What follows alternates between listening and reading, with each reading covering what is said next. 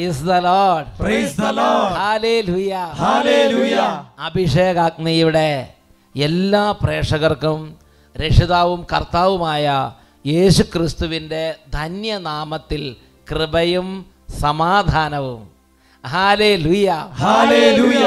പ്രിയപ്പെട്ട ദൈവമക്കളെ, അഭിഷേകാഗ്നി വചനപ്രഘോഷണ സമയത്ത്, അതിൻ്റെ വചനപ്രഘോഷണ ശുശ്രൂഷയുടെ സമാപനത്തിൽ പരിശുദ്ധ ദിവ്യ കാരുണ്യം എഴുന്നള്ളിച്ച് വെച്ച് പ്രാർത്ഥിക്കുമ്പോൾ സ്വർഗത്തിലെ ഈശോ അവിടെ സത്യമായി സന്നിഹിതമാകുന്നു എന്ന് അഭിഷേകാഗ്നിയുടെ ഒരു എപ്പിസോഡിൽ നിങ്ങളോട് പറഞ്ഞിട്ടുള്ളത് നിങ്ങൾ ഓർമ്മിക്കുന്നുണ്ടാകുമെന്ന് ഞാൻ പ്രതീക്ഷിക്കുകയാണ്. പ്രിയപ്പെട്ട സഹോദരങ്ങളെ, ഒരു കുടുംബം വന്ന് അവരുടെ അനുഭവം പറയാണ്. 42 വർഷമായി ഒരു ചികിത്സയും ഫലിക്കാതിരുന്ന ഒരു അലർജി, ഒരു പ്രത്യേക തരത്തിലുള്ള ഒരു മാരക വിപത്ത്. ആ ആരാധനയുടെ സമയത്ത് എൻ്റെ ഈശോയെ ഞാൻ സാക്ഷ്യപ്പെടുത്താം, എന്നെ സുഖപ്പെടുത്തണമേ എന്ന് പറഞ്ഞ് കരഞ്ഞ് ഈശോ തൽക്ഷണം അന്ന് രാത്രി സൗഖ്യപ്പെടുത്തിയൊരു അനുഭവം ആ കുടുംബം പങ്കുവച്ചത് പരിശുദ്ധ കുർബാനയിൽ ഈശോയുടെ സാന്നിധ്യം എത്രമാത്രം നമ്മുടെ ഹൃദയങ്ങളുടെ തുടിപ്പ് മിടിപ്പ് അറിയുന്നുവെന്ന് എന്നെ ബോധ്യപ്പെടുത്തിയൊരു സംഭവമാണ്. എൻ്റെ പേര് മേഴ്സി. ഞാൻ കോതമംഗലം രൂപതയിലെ കല്ലൂർക്കാട് ഇടവകയെന്ന് വരുന്നു.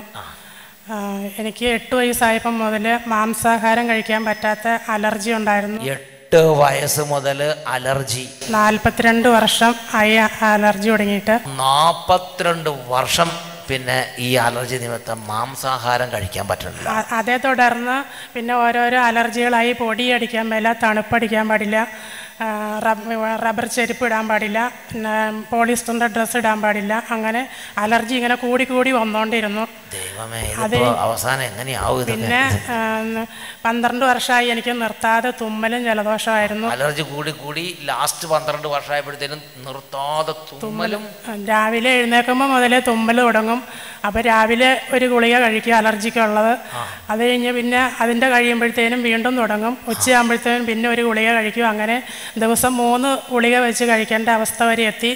അപ്പോൾ ഡോക്ടർ എന്നോട് പറഞ്ഞു, ഇത് അലർജി എനിക്ക് ഒരിക്കലും പൂർണ്ണമായിട്ടും മാറില്ല, ഇതിനുള്ള പിന്നെ അലർജി ഉണ്ടാക്കുന്ന വസ്തുക്കൾ ഒഴിവാക്കുക, സാഹചര്യങ്ങൾ ഒഴിവാക്കുക, അല്ലാണ്ട് വേറെ പരിഹാരമൊന്നുമില്ല എന്ന് പറഞ്ഞു. അപ്പോൾ ഈ അലർജി വന്നു കഴിയുമ്പോൾ എനിക്ക് തുമ്മൽ വന്നു കഴിയുമ്പോൾ ശ്വാസം മുട്ടലും തലവേദനയും ആകെപ്പാട് ഒത്തിരി ബുദ്ധിമുട്ടുകളുണ്ടായിരുന്നു എനിക്ക്. അപ്പം ഞാൻ 5 വർഷമായിട്ട് ഞാൻ ടെലിവിഷനിലൂടെ അഭിഷേകാഗ്നി കൂടാറുണ്ടായിരുന്നു. 2016 ഏപ്രിലിൽ അവസാനത്തെ ഞായറാഴ്ച അഭിഷേകാഗ്നി കൂടിക്കൊണ്ടിരുന്നപ്പോൾ സാക്ഷ്യം പറഞ്ഞപ്പോൾ ഞാൻ ഇങ്ങനെ പറഞ്ഞു, എൻ്റെ ഈശോയെ എനിക്കും ഇതുപോലെ ഒന്ന് സാക്ഷ്യം പറയാൻ ഒരവസരം എനിക്ക് തരണേ എന്ന് പ്രാർത്ഥിച്ചു. അപ്പോൾ അങ്ങനെ കിടന്നു. പിറ്റേ ദിവസം രാവിലെ മുതൽ എനിക്ക് പിന്നെ തുമ്പലുണ്ടായിട്ടില്ല. അന്ന് രാത്രി ആ അഭിഷേകാഗ്നി കണ്ട പ്രാർത്ഥിച്ച ആ ദിവസം ഈശോങ്ങളെ സുഖപ്പെടും. ഇത് എത്ര വർഷം സഹിച്ചതാ? 42 വർഷമായി. തുമ്മൽ തുടങ്ങിയിട്ട് 12 വർഷമായിരുന്നു. അലർജി 42 വർഷം. 42 വർഷത്തെ അലർജിയാണ്. ഒരു ഞായറാഴ്ച അഭിഷേകാഗ്നി കണ്ടപ്പോൾ മറ്റ് പലരും സാക്ഷി പറയണത് കേട്ടപ്പോൾ ഈ എളിയ മകളും കരഞ്ഞു, എനിക്കും സൗഖ്യം വേണം, എനിക്ക് ഇതുപോലെ ദൈവത്തിൻ്റെ അത്ഭുതമായ ഇടപെടൽ വേണം. അങ്ങനെ ചെയ്ത് ഞാനും സാക്ഷ്യപ്പെടുത്തും. അന്ന് രാത്രി ആ രോഗം അവിടെ നിന്ന് ഈശോ സുഖപ്പെടുത്തി. Praise the Lord. അന്ന് രാത്രി. പിന്നെ ഇന്ന് ഇത് എത്ര നാളായി? 2 വർഷമായി മാറിയിട്ട് 2 അന്ന് രാത്രിക്ക് അലർജി പോയതാ. പിന്നെ ഇപ്പം 2 വർഷമായിട്ട് ഇന്ന് വരെ ആ കുഴപ്പമില്ല. തുമ്മല്, ചീറ്റല്, അങ്ങനത്തെ ബഹളമൊന്നുമില്ല, അലർജി ഇല്ല. കഴിക്കാൻ തുടങ്ങി. 42 വർഷമായിട്ട് ഇറച്ചി കഴിക്കാൻ പറ്റില്ലായിരുന്നു. ഇപ്പം എല്ലാം കഴിക്കാം. കഴിച്ചു നോക്കിയോ? കഴിക്കുന്നുണ്ട്. അന്ന് മുതലേ സാക്ഷ്യം പറയാനായിട്ട് വരാൻ ആഗ്രഹിക്കുന്നതാണ്. എനിക്ക് സാഹചര്യം ഒത്തില്ല, ഓരോ തടസ്സങ്ങളും ഉണ്ട്. ഒരു 2 വർഷം നിങ്ങൾ ദൈവം ചിലപ്പോൾ നിങ്ങൾക്കൊന്ന് ഉറപ്പ് വരാൻ വേണ്ടി അങ്ങനെ ചിലപ്പോൾ അങ്ങനെ. ഞാൻ ഇന്ന് ആദ്യമായിട്ടാണ് ഞാൻ ഈ അട്ടപ്പാടിയിൽ വരുന്നത്. വന്നപ്പോൾ തന്നെ എനിക്ക് സാക്ഷ്യം പറയാനുള്ള ഒരു അനുഗ്രഹം ദൈവം തന്നു. Praise the Lord. Hallelujah. Okay, 42 വർഷം. അതിനുശേഷം എല്ലാം കഴിക്കാം. ഇറച്ചി കഴിക്കാം, പാല് കഴിക്കാം, മുട്ട കഴിക്കാം, മീൻ കഴിക്കാം, എല്ലാം കഴിക്കുന്നില്ലേ? കർത്താവ് ആ സൗഖ്യം അങ്ങോട്ട് കൊടുത്തു. പിന്നെ പൊടി അലർജി ഇല്ല, ഡസ്റ്റ് അലർജി ഇല്ല, തണുപ്പ് അലർജി ഇല്ല, അല്ലേ? എല്ലാം മാറിയില്ലേ? മാറി. കർത്താവ് അങ്ങോട്ട് ഹീലിംഗ് കൊടുത്താൽ എല്ലാം അങ്ങോട്ട് സൗഖ്യപ്പെടുത്തും. ആ രാത്രി വിശ്വാസം ഉണ്ടായി. അതാണ് അതിൻ്റെ കാര്യം. അത് ദൈവത്തിൻ്റെ ഗിഫ്റ്റാണ്. വിശ്വാസം ഉണ്ടാകണം. അന്ന് അഭിഷേകത്തിനെ കണ്ടുകൊണ്ടിരുന്നപ്പോൾ ആരോ ഒരാൾ സാക്ഷ്യം പറഞ്ഞു. ആ സാക്ഷ്യം കേട്ടപ്പോൾ വിശ്വാസം ഉണ്ടായി. അപ്പോൾ ഈ സാക്ഷ്യത്തിൻ്റെ വില മനസ്സിലായോ? നോക്കി, 42 വർഷം ഈ മകൾ അനുഭവിച്ചു കൊണ്ടിരുന്ന കഷ്ടതയ്ക്ക് ഈശോ ഈ മകളുടെ തന്നെ വിശ്വാസത്തോടെയുള്ള പ്രാർത്ഥനയിൽ അനുഗ്രഹം അത്ഭുതം ചെയ്തു. Price the Lord. Praise the Lord. Hallelujah. Hallelujah. നമുക്കെല്ലാവർക്കും എഴുന്നേറ്റ് നിൽക്കാം. വിശ്വാസത്തിൻ്റെ ആത്മാവ് നമ്മുടെ ഹൃദയത്തെ ജ്വലിപ്പിക്കണം. വചനത്തിൽ ഈശോയുണ്ട്, ദിവ്യകാരുണ്യത്തിൽ ഈശോയുണ്ട്. 2 കരങ്ങളും നന്നായിട്ട് ഉയർത്തി എല്ലാവരും ഒരുമിച്ച് കുറച്ചു നേരം ദൈവത്തെ ആരാധിക്കുന്നു. ഹല്ലേലൂയ. ഓ ഉന്നതത്തിൽ നിന്ന് എഴുന്നള്ളി വരുന്ന പരിശുദ്ധാത്മാവേ, വിശ്വാസത്തിൻ്റെ ആത്മാവായി നിറയണമേ.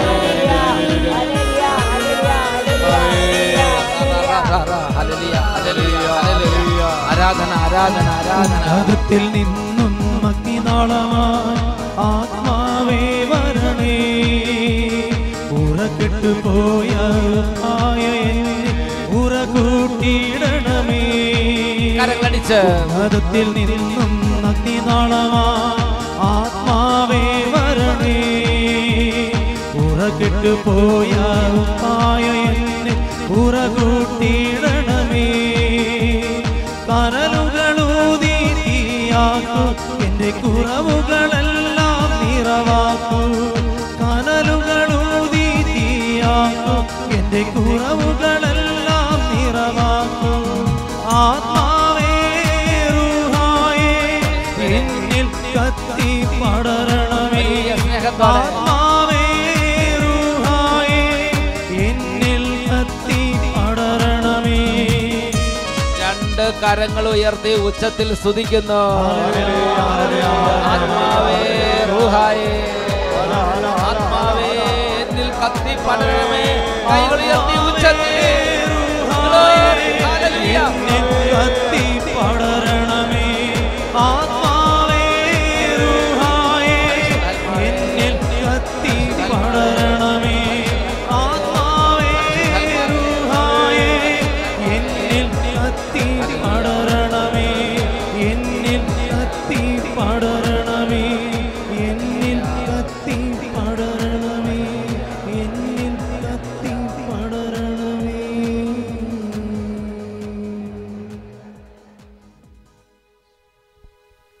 പരിശുദ്ധാത്മാവേ, അവിടുന്ന് ഞങ്ങളെ സഹായിക്കണമേ. വിശ്വാസത്തിൻ്റെ കൃപ നൽകി ഞങ്ങളെ സഹായിക്കണമേ. വിശുദ്ധിയുടെ കൃപ നൽകി ഞങ്ങളെ സഹായിക്കണമേ. പ്രാർത്ഥനയുടെ കൃപ നൽകി ഞങ്ങളെ സഹായിക്കണമേ. വചനവ്യാഖ്യാനങ്ങൾ നൽകി ഞങ്ങളെ സഹായിക്കണമേ. പരിശുദ്ധ അമ്മയെ പ്രാർത്ഥിക്കണമേ. നിത്യം പിതാവും പുത്രനും പരിശുദ്ധാത്മാവുമായ സർവേശ്വര എന്നേക്കും ആമേൻ. ഇരിക്കാം. പ്രിയപ്പെട്ട ദൈവമക്കളെ, യോഹന്നാൻ്റെ സുവിശേഷം 11-ാം അധ്യായം 41-ഉം 42-ഉം തിരുലിഖിതങ്ങൾ. അവർ കല്ലെടുത്തു മാറ്റി. യേശു കണ്ണുയർത്തി പറഞ്ഞു, പിതാവേ, എൻ്റെ പിതാവേ, അങ്ങ് എൻ്റെ പ്രാർത്ഥന ശ്രവിച്ചതിനാൽ ഞാൻ അങ്ങേക്ക് നന്ദി പറയുന്നു. അങ്ങ് എപ്പോഴും എൻ്റെ പ്രാർത്ഥന ശ്രവിക്കുമെന്ന് എനിക്കറിയാം. പ്രിയപ്പെട്ട ദൈവമക്കളെ, ലാസറിനെ ഉയർപ്പിക്കുന്ന രംഗമാണിത്. ഈശോ ചെയ്ത അത്ഭുതങ്ങളിൽ അതിപ്രധാനമായ അത്ഭുതങ്ങളിൽ ഒരത്ഭുതമാണ് ലാസറിനെ ഉയർപ്പിച്ച, മരിച്ചവരിൽ നിന്ന് ഉയർപ്പിച്ച അത്ഭുതം. ആ അത്ഭുതത്തിന് തൊട്ട് മുമ്പ് ഈശോ പ്രാർത്ഥിക്കുന്ന പ്രാർത്ഥനയാണ് വിശുദ്ധ യോഹന്നാൻ്റെ സുവിശേഷം 11-ാം അധ്യായം 41-42 വാക്യങ്ങൾ. അതിൽ 41-ാമത്തെ വാക്യത്തിൽ നമ്മൾ വായിക്കുന്നത് എങ്ങനെയാണ്? ഈശോ ആദ്യം തന്നെ പിതാവായ ദൈവത്തെ വിളിക്കുകയാണ്. പിതാവേ, പിതാവേ, എൻ്റെ പിതാവേ എന്ന് വലിയ ആത്മീയ ഐക്യത്തിൽ ഇൻറ്റിമസിയോടുകൂടെ പിതാവിനെ വിളിക്കണം. ആബാ എന്ന് പറഞ്ഞ് വിളിക്കുകയാണ്. അതിനുശേഷം ഈശോ ആദ്യം തന്നെ പറഞ്ഞെങ്ങനെയാണ്? അവിടുന്ന് എൻ്റെ പ്രാർത്ഥന ശ്രവിച്ചതിനാൽ ഞാൻ അങ്ങേക്ക് നന്ദി പറയുന്നു. പ്രിയപ്പെട്ട സഹോദരങ്ങളെ, പ്രാർത്ഥിക്കാൻ പോണേ ഉള്ളൂ. ലാസറെ പുറത്ത് വരിക എന്ന് പറഞ്ഞ് ലാസറിനെ ഉയർപ്പിക്കാൻ പോണേ ഉള്ളൂ. ഉയർപ്പിക്കുന്നതിന് മുമ്പ് തന്നെ ഈശോ ആ അത്ഭുതം ചെയ്ത് കഴിഞ്ഞതിനായി പിതാവിന് നന്ദി പറയുകയാണ്. ഈശോയുടെ ഹൃദയത്തിൽ ഈശോയും പിതാവും തമ്മിലുള്ള ബന്ധത്തിലെ അതിപ്രധാനമായ ഒരു സവിശേഷത, ഒരു പ്രത്യേക ഒരു ഘടകമായിരുന്നു കൃതജ്ഞത നിറഞ്ഞ ഹൃദയം. ഈശോ പിതാവിൻ്റെ സന്നിധി ചെല്ലുമ്പോഴെല്ലാം കൃതജ്ഞത നിറഞ്ഞ ഹൃദയത്തോടെ അവൻ അവിടുത്തെ വാഴ്ത്തി, ദൈവത്തെ വാഴ്ത്തി, അവിടുത്തെ മഹത്വപ്പെടുത്തി, അവിടുത്തെ സ്തുതിച്ചു, അവിടത്തേക്ക് നന്ദി പറഞ്ഞു. കൃതജ്ഞതയോടെ ദൈവത്തെ സമീപിക്കുന്ന ഈശോ. പ്രിയപ്പെട്ട ദൈവമക്കൾ, നമ്മുടെ ജീവിതത്തിൽ, നമ്മുടെ ഈ ലോകത്തിലെ ജീവിതത്തിലാണെങ്കിലും ആത്മീയ ജീവിതത്തിലാണെങ്കിലും ദൈവത്തിൻ്റെ വലിയ അനുഗ്രഹം ഉണ്ടാകാൻ, മറ്റുള്ളവർക്ക് ഒത്തിരി അനുഗ്രഹമായി മാറാൻ ആവശ്യമായ അതിപ്രധാനമായ ഒരു ഘടകമാണ് കൃതജ്ഞതയുള്ള ഹൃദയം, നന്ദിയുള്ള ഹൃദയം. എപ്പോഴും പരിഭവം, കംപ്ലൈൻറ്റ്, അത് ഇത് അങ്ങനെ ഒരു ചപ്പ് ചവറ് പോലൊരു ഹൃദയം കൊണ്ട് നമുക്ക് ജീവിത വിജയം സാധ്യമല്ല. ഇത് അതിപ്രധാനമായ ഒരു സുവിശേഷ രഹസ്യമാണ്. ഇന്ന് ഇതിനെക്കുറിച്ച് ബഹുമാനപ്പെട്ട സാംസൺ അച്ഛൻ നമ്മളോട് സംസാരിക്കുകയാണ്. പ്രിയപ്പെട്ട സഹോദരങ്ങളെ, ബഹുമാനപ്പെട്ട വട്ടായലച്ചൻ പറഞ്ഞതുപോലെ കൃതജ്ഞതയുടെ ജീവിതം നമുക്ക് ഓരോരുത്തർക്കും ആവശ്യമാണ്. പക്ഷെ പലപ്പോഴും നമ്മൾ ആവലാതികളും അതുപോലെ കുറവുകളും പരിഭവങ്ങളും മാത്രമേ ദൈവസന്നിധിയിൽ പറയുകയുള്ളൂ. വിശുദ്ധ പൗലോസ്ലീഹ കൊളോസ്യർക്ക് എഴുതിയ ലേഖനം 3-ാം അധ്യായം 17-ാമത്തെ തിരുലേഖനത്തിൽ പറയുന്നത് എങ്ങനെയാണ്?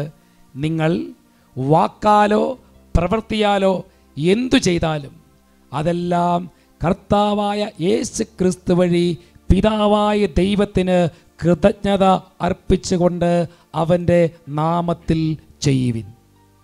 വാക്കാലോ പ്രവൃത്തിയാലോ എന്തു ചെയ്താലും ദൈവത്തിന് കൃതജ്ഞത അർപ്പിച്ചുകൊണ്ട് അവിടുത്തെ നാമത്തിൽ ചെയ്യുവിൻ. അതുകൊണ്ട് ആവലാദികൾ മാത്രമല്ല ദൈവം നമ്മളിൽ നിന്ന് പ്രതീക്ഷിക്കുക. കർത്താവിൻ്റെ സന്നിധിയിൽ നമുക്ക് കിട്ടുന്ന അനുഗ്രഹത്തെ ഓർത്ത് നന്ദി പറയാൻ നാം ബാധ്യസ്ഥരാണ്.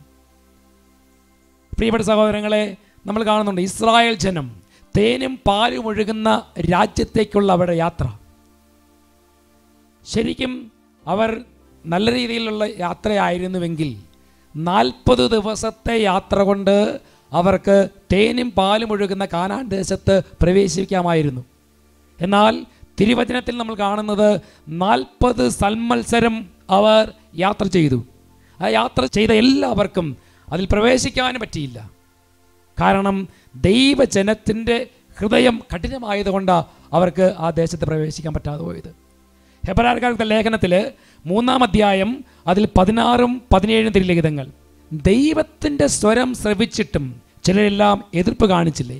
മോശയുടെ നേതൃത്വത്തിൽ ഈജിപ്തിൽ നിന്ന് പുറത്തു വന്നവരല്ലേ അവരുമായല്ലേ അവർ 40 വത്സരം മല്ലടിച്ചത്?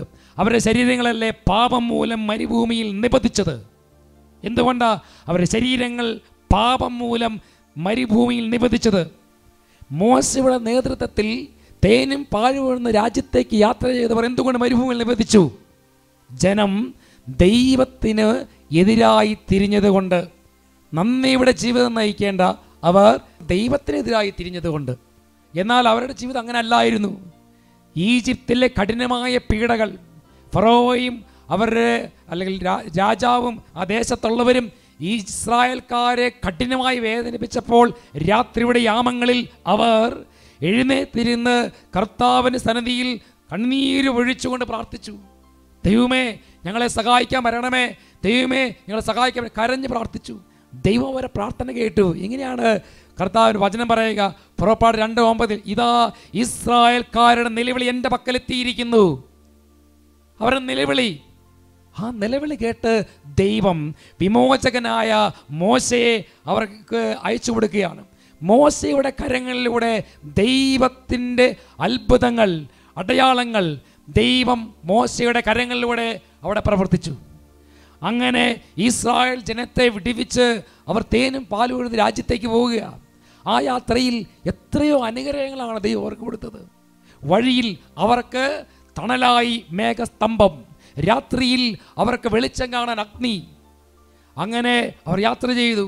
അവർക്ക് വിശന്നപ്പോൾ വയറ് നിറച്ച് മന്ന, കാടപ്പക്ഷി, ചെങ്കടൽ പിളർന്നു.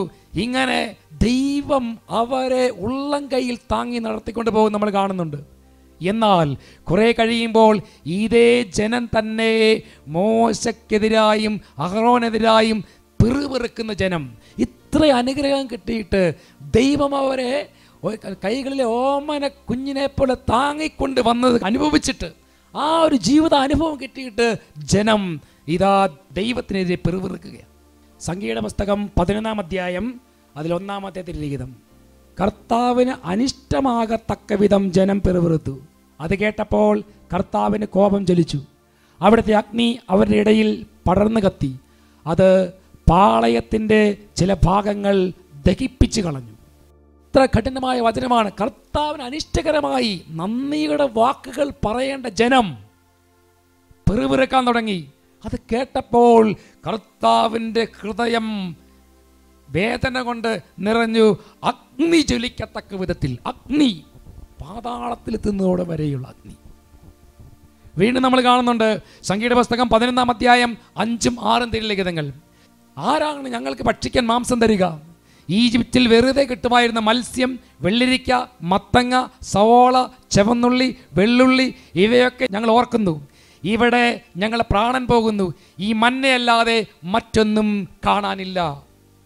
എത്ര അനുഗ്രഹം കിട്ടിയിട്ട് കർത്താവേ, എന്നാൽ ആ കഷ്ടപ്പാടിൽ നിന്ന് ഞങ്ങളെ രക്ഷിച്ച് ഇപ്പോൾ ഞങ്ങൾക്ക് വൈകുന്നേരം ഭക്ഷണം തന്നിയ ദൈവമേ, ഞങ്ങളങ്ങേക്ക് നന്ദി പറയുന്നു. ഒരു നിമിഷം അവർ പറഞ്ഞില്ല. ഒരു നിമിഷം ഒറ്റ വാക്ക് കർത്താവ് മറിച്ചെന്താ? ആവലാദികൾ മാത്രം, പരിഭവങ്ങൾ മാത്രം. പ്രിയപ്പെട്ട സഹോദരങ്ങളെ, പരിഭവങ്ങളും ആവലാദികളും കൊണ്ട് നിറഞ്ഞ ജനത്തെ ദൈവം കണ്ടിട്ട് ദൈവത്തിൻ്റെ ഹൃദയം നോവുകയാണ്, വേദനിക്കുകയാണ്. സംഖ്യയുടെ പുസ്തകം 14-ാം അധ്യായം 1-2 തിരുലിഖിതങ്ങൾ. രാത്രി മുഴുവൻ ജനം ഉറക്കെ നിലവിളിച്ചു. അവർ മോശയ്ക്കും അഹ്റോനുമെതിരായി പിറുപിറുത്തു. അവർ പറഞ്ഞു, ഈജിപ്തിൽ വെച്ച് ഞങ്ങൾ മരിച്ചിരുന്നെങ്കിൽ, ഈ മരുഭൂമിയിൽ വെച്ച് ഞങ്ങൾ മരിച്ചിരുന്നെങ്കിൽ. അവർ പറയാണ്, അവർ പിറുപിറുത്തോണ്ട് പറയാണ്, ഈജിപ്തിൽ വെച്ച് ഞങ്ങൾ മരിച്ചിരുന്നെങ്കിൽ, ഈ മരുഭൂമിയിൽ വെച്ച് ഞങ്ങൾ മരിച്ചിരുന്നെങ്കിൽ. പ്രിയപ്പെട്ട സഹോദരങ്ങളെ, നന്ദിയുടെ ഒരു വാക്ക്, എത്രയോ അനുഗ്രഹം, എത്രയോ കൃപകൾ, എത്രയോ അഭിഷേകം അവർ സ്വീകരിച്ചു. ഈ ഒരു വചനങ്ങൾ കേൾക്കുമ്പോൾ പ്രിയപ്പെട്ട സഹോദരങ്ങളെ, നമ്മൾ നമ്മുടെ ജീവിതത്തിലേക്ക് ഒന്ന് തിരിഞ്ഞു നോക്കുന്നത് വളരെ നല്ലതാണ്. നമ്മളുടെ ജീവിതത്തിൽ ദൈവം എത്രയോ അനുഗ്രഹങ്ങൾ നമുക്ക് ഒന്നിന് പിറകെ ഒന്നൊന്നായി ചൊരിഞ്ഞു തന്നു. എന്തിനെങ്കിലും ഒരു നിമിഷം നാം കർത്താവിനോട് നന്ദി പറഞ്ഞിട്ടുണ്ടോ? കർത്താവെ, അങ്ങ് എന്നെ അനുഗ്രഹിച്ചു, എൻ്റെ മക്കളെ അനുഗ്രഹിച്ചു, എൻ്റെ കുടുംബത്തിലെ എൻ്റെ മക്കൾക്ക് നല്ല വിവാഹാലോചന നൽകി, എനിക്ക് നല്ല ഭവനം നൽകി, എനിക്ക് നല്ല ജോലി നൽകി. കർത്താവെ, അങ്ങാണ് എനിക്ക് നൽകിയത്, ഞാൻ അങ്ങയുടെ നാമത്തെ മഹത്വപ്പെടുത്തുന്നു, കൃതജ്ഞത. ഇവിടെ ഒരു വാക്ക് പറഞ്ഞിട്ടുണ്ടോ എന്ന് നിങ്ങൾ ചിന്തിക്കണം. പറഞ്ഞിട്ടില്ലെങ്കിൽ ഈ നിമിഷം കർത്താവിനോട് നന്ദി പറയാൻ നാം ബാധ്യസ്ഥരാണ്. പ്രിയപ്പെട്ട സഹോദരങ്ങളെ, മറിച്ച് മനുഷ്യർ ചെയ്യുന്നത് ഒരേ ഒരു കാര്യം മാത്രമേ ഉള്ളൂ. അയ്യോ, എനിക്കൊന്നുമില്ലേ, ആപാടെ കഷ്ടപ്പാടാണ്, ദുരിതങ്ങളാണ്, ആവലാദികൾ കേട്ട് ദൈവം തൻ്റെ ചെവി അടച്ചോ എന്നാണ് എൻ്റെ സംശയം. അതുകൊണ്ട് പ്രിയപ്പെട്ട സഹോദരങ്ങളെ, നന്ദി പറയണം. നന്ദിയുടെ ജീവിതം നയിക്കുന്ന ഒരു കുടുംബത്തിൽ കർത്താവ് കൃപ ധാരാളമായി ചൊരിയും. എത്ര കിട്ടിയാലും. പ്രിയപ്പെട്ട സഹോദരങ്ങൾ, ചിലപ്പോൾ നിനക്ക് ഒരു ബസ്സിൽ യാത്ര ചെയ്യുമ്പോൾ നീ ഇരിക്കാൻ വേണ്ടി എഴുന്നേറ്റ് നിനക്കൊരു സീറ്റ് തന്ന ഒരാളെ ഓർത്ത് നീ നന്ദി പറയണം. ചെറിയൊരു മൈന്യൂട്ട് കാര്യം, ചെറിയ കാര്യങ്ങൾക്ക് ഒരു നന്ദി പറയണം. അതുമല്ലെങ്കിൽ ചിലപ്പോൾ സാമ്പത്തികമായിട്ടോ മറ്റേതെങ്കിലും രീതിയിൽ ആരെങ്കിലും സഹായിച്ചാൽ പ്രിയപ്പെട്ട സഹോദരങ്ങളെ, മറക്കരുത് അവരെ മറക്കരുത്. നിങ്ങളുടെ ജീവിതത്തിൽ മരിക്കുന്നവരെയും അവരെ വേണ്ടി പ്രാർത്ഥിക്കുകയും നന്ദിയോടെ ഓർക്കുകയും ചെയ്യണം. ദൈവത്തിന് നന്ദി കൊടുക്കുന്നവർ തന്നെ നിൻ്റെ ജീവിതത്തിൽ ആരെങ്കിലും നിന്നെ സഹായിച്ചിട്ടുണ്ടെങ്കിൽ പ്രിയപ്പെട്ട ദൈവമക്കളെ, നിങ്ങൾ അവരെ എപ്പോഴും നന്ദിയോട് ഓർക്കുക എന്നുള്ളത് നമ്മൾ ചെയ്യേണ്ട ഒരു കാര്യമാണ്. ഞാനൊരു കാര്യം ഓർക്കുകയാണ്. ഈ മലയിൽ മിക്കവാറും എല്ലാ ആഴ്ചയിലും അവർ ഏതെങ്കിലും ഒരു ദിവസം ഇവിടെ വന്ന് പ്രാർത്ഥിക്കും. പ്രാർത്ഥിക്കുന്ന മനുഷ്യൻ്റെ ജീവിതത്തിൽ എന്നോട് ഷെയർ ചെയ്തൊരു കാര്യമാണ്, എൻ്റെ അച്ഛാ, എൻ്റെ ജീവിതത്തിൽ ഞാൻ എൻ്റെ ദൈവത്തോടും എനിക്ക് ആരെങ്കിലും സഹായം ചെയ്തില്ല അവർക്കെല്ലാം എല്ലാ ദിവസവും ഞാൻ കുറച്ച് സമയം നന്ദി പറയും. അവരെ ഓർത്ത് ഞാൻ പ്രാർത്ഥിക്കും. എനിക്ക് ദൈവത്തിൻ്റെ അനുഗ്രഹത്തെ ഓർത്ത് കർത്താവിൻ്റെ സന്നിധിയിൽ മണിക്കൂറുകളോളം ഞാൻ ഇരുന്ന് കർത്താവിന് നന്ദി പറയും. അങ്ങനെ ജീവിച്ചിരുന്നിടത്തോളം കാലം എനിക്ക് ഇതുവരെ ആയിട്ടും സാമ്പത്തികമായിട്ട് ഒരു ബുദ്ധിമുട്ടും അനുഭവിക്കേണ്ടതായിട്ട് വന്നിട്ടില്ല. അത് മാത്രമല്ല, എൻ്റെ ആവശ്യങ്ങൾ കണ്ടറിഞ്ഞ് ആ തക്ക സമയത്ത് ദൈവദൂതന്മാരെ പോലെ എൻ്റെ ജീവിതത്തിലേക്ക് ആരെങ്കിലും സഹായമായിട്ട് വരും. ആ മനുഷ്യൻ പറഞ്ഞ കാര്യം ഞാൻ ഓർക്കുകയാണ്. ആ മനുഷ്യന് എല്ലാ കാര്യങ്ങളും ചെയ്യാൻ എല്ലാം ഉണ്ട്, സാമ്പത്തികമായിട്ട് എല്ലാ കാര്യങ്ങളുണ്ട്. അപ്പോൾ ഒരു ലോണിന് അപേക്ഷിച്ചു, അത് കിട്ടി, ആ ബിസിനസ് തുടങ്ങി, ബിസിനസ് നന്നായിട്ട് വളർന്നു, ദൈവത്തിന് നന്ദി പറഞ്ഞു. അതിൽ നിന്ന് കിട്ടുന്ന വരുമാനത്തിൽ നിന്നും കിട്ടുന്നതിൻ്റെ ദശാംശം എത്രയാണോ അത് കൃത്യമായി കണക്ക് കൂട്ടി എത്തിക്കേണ്ട സ്ഥലത്ത് ആർക്കാണ് കൊടുക്കേണ്ടത് ആ ദശാംശം എത്തിക്കും. അത് അദ്ദേഹത്തിൻ്റെ ജീവിതത്തിൻ്റെ ഭാഗമാണത്. എന്നിട്ട് അങ്ങനെ ജീവിതം മുന്നോട്ട് നടക്കുമ്പോൾ ബിസിനസ് വീണ്ടും വീണ്ടും വളർന്നു. പ്രിയപ്പെട്ട സഹോദരങ്ങളെ, ഇനി അദ്ദേഹത്തിന് ലോണിൻ്റെ ആവശ്യമൊന്നുമില്ല. അപ്പോൾ ഇതാ ബാങ്കിൽ ആളുകൾ വിളിച്ചിട്ട് പറയുകയാണ്, ചേട്ടാ ഒരു ലോൺ എടുക്കാമോ എന്ന് ഇങ്ങോട്ട് ചോദിക്കുകയാണ്. ഇവിടെ മനുഷ്യർ രാവും പകലും ബാങ്കിൽ കൂടെ കയറി ഇറങ്ങി ഒരു ലോണിന് വേണ്ടി നിരങ്ങി നടക്കുമ്പോൾ ഇതാ ബാങ്കിലെ ഉദ്യോഗസ്ഥർ ഈ മനുഷ്യനെ വിളിച്ചിട്ട് പറയാണ്, ഒരു ലോൺ താങ്കൾക്ക് സാങ്ഷനാക്കി തരാം എന്ന് അങ്ങോട്ട് പറയുക. നോക്ക്, ദൈവത്തെ സ്നേഹിക്കുന്നവർക്ക് ദൈവത്തിൻ്റെ സന്നിധിയിൽ കൃതജ്ഞതയും നന്ദിയും അർപ്പിക്കുന്നവരുടെ മേൽ ദൈവം കരുണ ചൊരിയും. പ്രിയപ്പെട്ട സഹോദരങ്ങളെ, നമ്മുടെ ജീവിതത്തിൽ പിറുപിറുപ്പ് മാത്രമേ ഉള്ളൂ. ഇസ്രായേൽക്കാരെ പോലെ ഞങ്ങൾക്ക് മത്തങ്ങ കിട്ടിയില്ല, ഞങ്ങൾക്ക് വെള്ളരിക്ക കിട്ടിയില്ല, ചുവന്നുള്ളി കിട്ടിയില്ല, അല്ലെങ്കിൽ ഒന്നുമില്ല, ദൈവം ഞങ്ങളെ ചതിച്ചു അല്ലെങ്കിൽ വഞ്ചിച്ചു എന്ന് പരാതികൾ മാത്രം. നന്ദിയുടെ ഒരു വാക്ക് പറയാൻ നാം തയ്യാറല്ല. ഈശോ തന്നെ പറയുന്നു, നീ നന്ദി പറയണം. ലൂക്കായുടെ സുവിശേഷത്തിൽ 17-ാം അധ്യായത്തിൽ നമ്മൾ കാണുന്നുണ്ട്, അവിടെ 10 കുഷ്ഠരോഗികൾ സൗഖ്യം പ്രാപിക്കുന്നത്. 10 കുഷ്ഠരോഗികൾ സൗഖ്യം പ്രാപിക്കുക. ഈശോയുടെ സന്നിധിയിൽ അവർ ചങ്കുപൊട്ടി പ്രാർത്ഥിക്കുകയാണ്, ദൈവമേ, കർത്താവേ, ഞങ്ങളെ സൗഖ്യപ്പെടുത്തണമേ. അവരുടെ കണ്ണുനീര് കണ്ട് കർത്താവ് പറഞ്ഞു, നിങ്ങളെല്ലാം സൗഖ്യപ്പെടട്ടെ. പോകുന്ന വഴിക്ക് അവരെല്ലാം സൗഖ്യപ്പെട്ടെന്ന് അവർക്ക് മനസ്സിലായി. ആ 10 പേരിൽ ഒരാൾ മാത്രം തിരിച്ചു വന്നു. അവിടെ കർത്താവ് പറയുന്നുണ്ട്, 10 പേരിൽ സുഖപ്പെട്ടത്, എന്നാൽ ഈ ഒരു സമരിയക്കാരൻ മാത്രമല്ലേ തിരിച്ചു വന്ന് കൃതജ്ഞത നന്ദി പറയാമെന്നുള്ളൂ. നോക്ക്, 10 പേര് സുഖപ്പെട്ടു, 9 പേര് ഓടി, അവർക്ക് കിട്ടിയത് കൊണ്ട് പോയി. എന്നാൽ എൻ്റെ ദൈവമേ, എൻ്റെ കർത്താവേ, അങ്ങ് ഞങ്ങളുടെ കണ്ണീര് കണ്ട് ഞങ്ങളുടെ യാചന അവിടുത്തെ സന്നിധിയിൽ എത്തി ഞങ്ങൾക്ക് സൗഖ്യം തന്നതിനെ ഓർത്ത് കർത്താവേ നന്ദി പറയുന്നെന്ന് ഒരൊറ്റ വാക്ക് പറയാൻ ആ ദൈവമക്കൾക്ക് സാധിച്ചില്ല. എന്നാൽ ഒരു സമരിയാക്കാരൻ തിരികെ വന്ന് കർത്താവിനോട് നന്ദി പറഞ്ഞു. പ്രിയപ്പെട്ട സഹോദരങ്ങളെ, ഇന്ന് ഈ വചനം കേൾക്കുമ്പോൾ ഈ സമയം നിങ്ങൾ ചെയ്യേണ്ട ഒരേ കാര്യം ഇത്രയേ ഉള്ളൂ. നമ്മുടെ ജീവിതത്തിൽ ഏതെങ്കിലും സാഹചര്യത്തിൽ കർത്താവോ മറ്റുള്ളവരോ, അയൽവക്കക്കാരാകട്ടെ, സഹോദരങ്ങളാകട്ടെ, അപ്പനാകട്ടെ, അമ്മയാകട്ടെ, ബന്ധുക്കളാകട്ടെ, മിത്രങ്ങളാകട്ടെ, നിങ്ങളെ സഹായിച്ചിട്ടുണ്ട്. നന്ദിയോടെ അവരെ ഓർക്കണം. കൊളോസ്യർക്കെഴുതിയ ലേഖനം 3-ാം അധ്യായം 15-ാമത്തെ ലേഖനത്തിൽ പറയുന്നത് ഇങ്ങനെയാണ്, ക്രിസ്തുവിൻ്റെ സമാധാനം നിങ്ങളുടെ ഹൃദയങ്ങളെ ഭരിക്കട്ടെ. ഈ സമാധാനത്തിലേക്കാണ് നിങ്ങൾ ഏക ശരീരമായി വിളിക്കപ്പെട്ടിരിക്കുന്നത്. അതിനാൽ നിങ്ങൾ കൃതജ്ഞത നിർഭരരായിരിക്കുവിൻ. പ്രിയപ്പെട്ട സഹോദരങ്ങളെ, ഇത് നമുക്കൊരു താക്കീതായിട്ടാണ് കർത്താവ് നൽകുന്നത്. നിങ്ങൾക്ക് സമാധാനം ഉണ്ടാകണമെങ്കിൽ, എൻ്റെ സമാധാനം നിങ്ങളെ കുടികൊള്ളണം. അതിന് ആവശ്യമായത് നിങ്ങൾക്ക് കൃതജ്ഞതയുടെ, നന്ദിയുടെ ഒരു ജീവിതം നയിച്ച് മതിയാവൂ. അപരാധികൾ പറയേണ്ടെന്നല്ല അച്ഛൻ പറഞ്ഞത്. കർത്താവിന് സന്നിധി എന്തും പറയാം. കർത്താവേ, എനിക്ക് രോഗമാണ്, കർത്താവിനോട് കരഞ്ഞ് പ്രാർത്ഥിക്കാം, കരയാം. കർത്താവ്, എനിക്ക് ഭവനം വേണം, ധൈര്യമായിട്ട് കർത്താവിന് സന്നിധി പ്രാർത്ഥിച്ചോ. കർത്താവേ, എൻ്റെ കുടുംബത്തിൽ ഇന്നയാൾക്ക് രോഗമുണ്ട്, സൗഖ്യപ്പെടുത്തണം, ധൈര്യമായിട്ട് കർത്താവിന് ആവലാതിയായിട്ട് കണ്ണുനീരോടെ പറയാം. ഇസ്രായേൽ ജനം നിലവിളിച്ച് പ്രാർത്ഥിച്ചപ്പോൾ ആ നിലവിളി സ്വർഗത്തിലെത്തിയപ്പോഴാണ് ദൈവം അവരെ അനുഗ്രഹിച്ചത്. ഇതുപോലെ നമ്മുടെ ജീവിതത്തിൽ കർത്താവിനോട് എന്തും നമുക്ക് കണ്ണുനീരോടെ പറയാം, വിലപിക്കാം, കർത്താവിനോട് ആവലാതികൾ പറയാം. പക്ഷേ ഈ ആവലാതികൾ കേട്ട് ദൈവം നമ്മളെ അനുഗ്രഹിക്കുമ്പോൾ അതിന് നന്ദി സൂചകമായി നീ വന്ന കർത്താവിൻ്റെ സന്നിധിയിൽ മുട്ടുകുത്തി കർത്താവ് ചൊരിഞ്ഞ അനുഗ്രഹത്തിന് നന്ദി പറഞ്ഞേ മതിയാവൂ. അല്ലാതെ ഇസ്രായേൽ ജനം ചെയ്തതുപോലെ ഹൃദയം കഠിനമാക്കരുത്. ഇസ്രായേൽ ജനം ആവലാതികൾ പറഞ്ഞ് അവർ ദൈവത്തെ നിഷേധിച്ചു പോയി. അവരെവിടെ എത്തിച്ചേർന്നു? പുറപ്പാടിൻ്റെ പുസ്തകം 32-ാം അധ്യായം നമ്മൾ കാണുന്നില്ലേ? അവർ എത്തിച്ചേർന്നത് ദൈവനിഷേധ പ്രവർത്തികൾ ചെയ്യുന്ന, അന്യദൈവ ആരാധന നടത്തുന്ന കാളക്കുട്ടിയുടെ മുമ്പിൽ. അവർ ദൈവത്തിന് കൃതജ്ഞത അർപ്പിക്കാത്തത് കൊണ്ട് അവരറിഞ്ഞില്ല അവരിൽ നിന്ന് ദൈവസ്ഥാനം നഷ്ടപ്പെട്ടു പോയത്. അവരെത്തിച്ചേർന്നു കാളക്കുട്ടിയുടെ മുമ്പിൽ. അതുകൊണ്ട് ആ കാളക്കുട്ടിയുടെ മുമ്പിൽ അവർ നൃത്തം ചെയ്ത് ദൈവത്തിൻ്റെ നാമത്തെ അവർ നിഷേധിച്ചു. ദൈവം അവരെ ചിതറിച്ച് കളഞ്ഞു. അവരുടെ ഹൃദയം കഠിനമായി. സംഗീത പുസ്തകം 95 അധ്യായം 8 ലിഖിതം. സംഗീത പുസ്തകം 95:8 പറയുന്നത് എങ്ങനെയാണ്? മെരീബായിൽ മരുഭൂമിയിലെ മാസായിൽ ചെയ്തതുപോലെ നിങ്ങളുടെ ഹൃദയം കഠിനമാകരുത്. Praise the Lord. Praise the Lord. Hallelujah. Hallelujah. Hallelujah. Hallelujah. കർത്താവിൻ്റെ സന്നിധിയിൽ നമുക്ക് പ്രാർത്ഥിക്കാം. നിങ്ങളുടെ ഹൃദയം കഠിനമാകാതെ കൃതജ്ഞതാ നിർഭരരായി എപ്പോഴും നന്ദിയുള്ളവരായി ദൈവസന്നിധിയിൽ വ്യാപരിക്കാം. ഈശോ അനുഗ്രഹിക്കട്ടെ.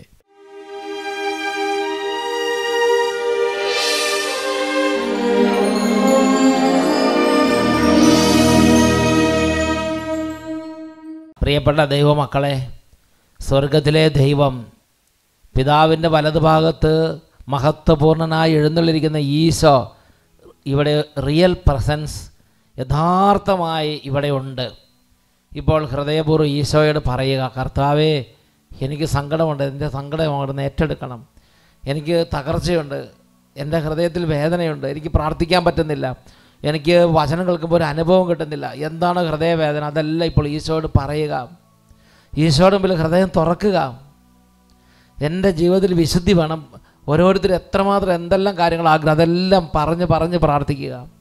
ഇപ്പോൾ ദിവ്യകാരുണ്യ ആശീർവാദ സമയത്ത് യേശുവിനോട് ഒത്തിരി നന്ദിയോടെ ഇന്ന് വരെ അനുഗ്രഹിച്ച കർത്താവിന് നന്ദി പറഞ്ഞ് കർത്താവിന് മുമ്പിൽ ഈശോയെ, എൻ്റെ രക്ഷക, എൻ്റെ നാഥ, എൻ്റെ കർത്താവേ ഉച്ചത്തിൽ സ്തുതിക്കാം. ഹല്ലേലൂയ. യേശുവേ